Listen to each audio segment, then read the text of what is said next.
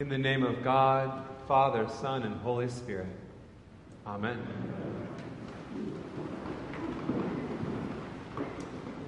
Today, Jesus describes the cost of discipleship. In light of Luke's full gospel, Jesus makes it plain that following in his way comes at a cost. Being an apprentice in the way of Jesus, which is what it means to be a disciple, entails resources and a full-on commitment. And there's a reason this cost is worth paying. That's because at the heart of discipleship lies transformation through God's grace. At the core of discipleship lies transformation through the grace of God. Along the disciples' journey, we are changed, and we get a taste of the abundant life, the good life, a community worth joining that Jesus promises. Now, you might be thinking to yourself, well, sure, I can get on board with that sermon, but how did you get there from the gospel text that we just heard?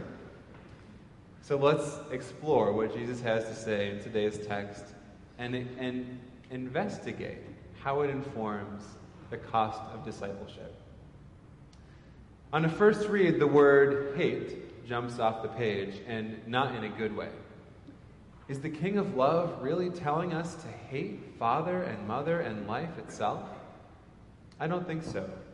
Translation and context shine some light here. For context, remember that especially in Luke's Gospel, Jesus keeps on meeting crowds who are astounded at what he is doing.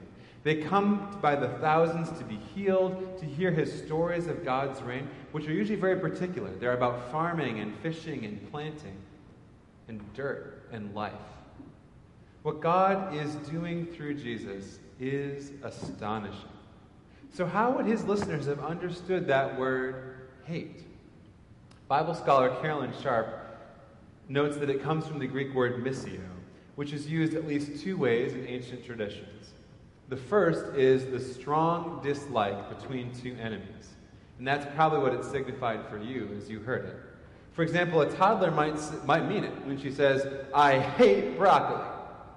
Or, more particularly, the Ukrainians might say, "We hate what the Russians are doing."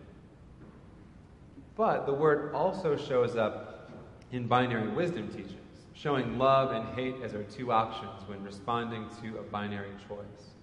So what I'm trying to say is, sometimes words signify differently 2,000 years later in a different context, right? So, for example, we read in the Psalms that the wicked hate discipline, justice, and knowledge, while the righteous hate wickedness and falsehood and gossip. Carolyn Sharp writes, Luke is not calling us to a strong disdain for kin and family and life, but he doesn't want us to allow something less valuable to displace something more valuable. The take-home from this gospel is get your priorities straight. Figure out what's important and let the rest fall to the side. And so, to be clear, Jesus is not asking anyone to hate anyone else, but he is talking about, he's making clear the cost of discipleship. Theologian Emily Towns has it this way: the cost of discipleship is not just becoming accumulators of new information about life and living it fully, or changing our behavior in regard to Jesus' teaching. The cost is engaging in a profoundly radical shift, an internal change toward the ethics of Jesus with every fiber of our being. Jesus reminds us that following him means that we cannot be shallow or partially committed believers. Those adjectives simply do not fit the noun. So where might we look for examples of saints who live so the adjectives do fit the noun, seeking to be fully committed, radically transformed believers? One of the ways transformation happens around here is through the ministry of Covenant Community. As many of you know, we are longtime partners with Covenant. It started with the night shelter, which I think was All Saints at its best. One of our core volunteers, I'm looking to the source, Venable Wilson, went down to First Presbyterian to scope out their night shelter. And he came back to All Saints and he said, "We can't do this. There's no way. We have to do this." And I want you to hear the ways that God led us forward with a clear purpose, a sense of mission and values and identity, like the Jesus movement of the early church. And can you hear how that contrasts with the tight-knuckled desire to preserve the institution? At no point did we say, man, how are we going to improve attendance on Sundays? Or how are we going to raise more money this year? Or how are we going to recreate the glorious past? Our neighbors needed help. It was as simple as that. What a great example of discipleship in action. Many of you were involved with this night shelter. I see some nodding heads. You remember cooking meals and staying overnight with our guests, cleaning, welcoming, resting in mutual friendship with folks who simply needed a place to sleep. Over time, you saw what Pastor Nadia Bolts-Weber saw, which is sometimes the most honest room in the church is not always the sanctuary where we're dressed in our Sunday finest and presenting at our best, but the parish halls and the church basements where the recovery groups are meeting. Over time, it became clear that a temporary shelter wasn't enough. And under the good and strong leadership of Martha Stern, God helped launch Covenant Community in 1980, and it has been a beacon of hope for the past 32 years. Gentlemen, I just want to say thank you for being here. God bless you on your journey. We are honored to worship with you. We are honored to share the block with you, and we're honored to be partners with you in ministry. Thank you for being here. Covenant serves men who are recovering sobriety and income and housing. And there's a saying, which I've learned from Covenant, that's really touched my life. Don't leave until the miracle happens. Do you need to hear that word of encouragement in your life today? Don't run from the struggle. Don't shy away from the hard parts of life. Don't you ever leave until the miracle happens. Now, there's a danger here, and even in the telling of this story, which is that we are a relatively affluent, mostly white congregation, hiring folk and friends with a separate governance structure to share space with us on this block. And we're asking them to wrestle with incredibly difficult, meaningful work, recovery from addiction and homelessness. And to the extent that we farm out this work or hold it at arm's length, that's simply throwing money at a problem, avoiding relationships with our neighbors. But to the extent that we can be partners in ministry, fellow travelers on the journey of recovery, mindful of our own need for transformation and grace, then the transformation that God is doing in all our lives can then be a shared testimony. And that's why between services we all made sandwiches together. Just a simple reminder that we're doing our part to make the world a bit more fair and more kind and more beautiful.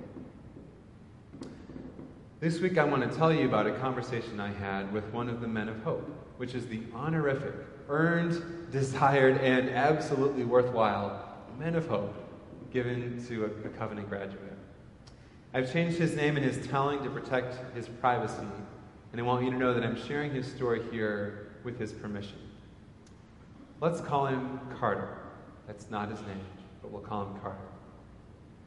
25 years ago, Carter hit rock bottom.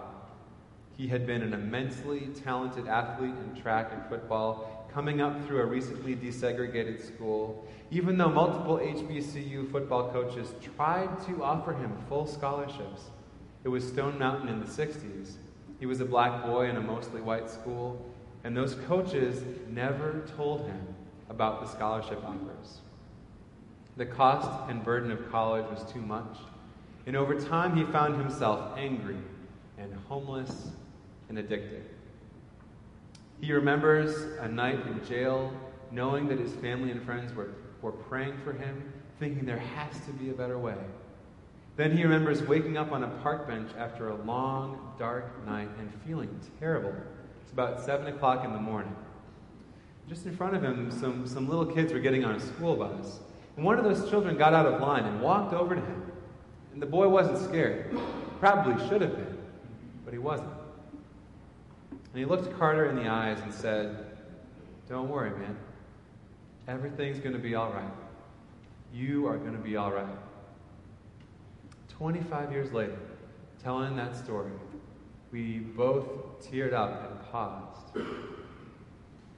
That little boy was brave like a lion. He saw something in Carter that then Carter started to remember about himself. That little kid at the bus stop led him to his sobriety day, December 5th, 1997. He got clean at Covenant Community. He's made the choice to stay clean and sober every single day for 9,040 days as of today.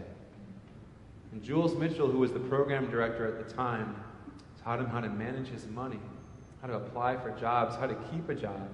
And Carter, the reason you have inspired me in my own journey to grow as a disciple, which is to say, an apprentice in the way of Jesus, is that you have been so open about your need for grace.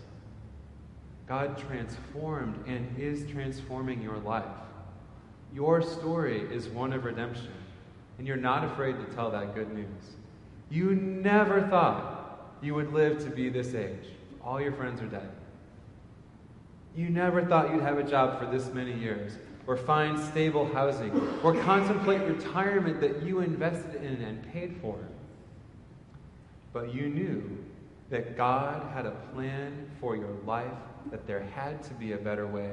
You didn't know what that was going to be, but I wonder if part of your vocation is telling your story to inspire the rest of us to see our own need for transformation. See, I like to think I have it together, and I like to present that way for the outside world. But when it's quiet and nobody's around, I have deep fears and insecurities and ways that I hope God can change me for the better. But I feel like I can't show those. Like I'm supposed to smile for the camera sometimes, you know? But Carter, you don't do that. You talk about your need for grace, the joy of transformation that God has worked in your life. You tell your story. Here's the thing about being in ministry with our friends and colleagues at Covenant. We are all here but for the grace of God. And if someone you know, or even you yourself, find yourself struggling with addiction, it's not a moral failing, it's a mental health disorder. And we can help you. There are resources here on this block. You can speak to anyone of the clergy or anyone at Covenant. We can help you get the help you need to get clean and sober. It doesn't have to be a deep and dark and dirty secret. It can be a part of your story of transformation too. And so whether we find ourselves in recovery or seeking other kinds of change, you and I are being transformed. And that grace lies at the center of the gospel announcement.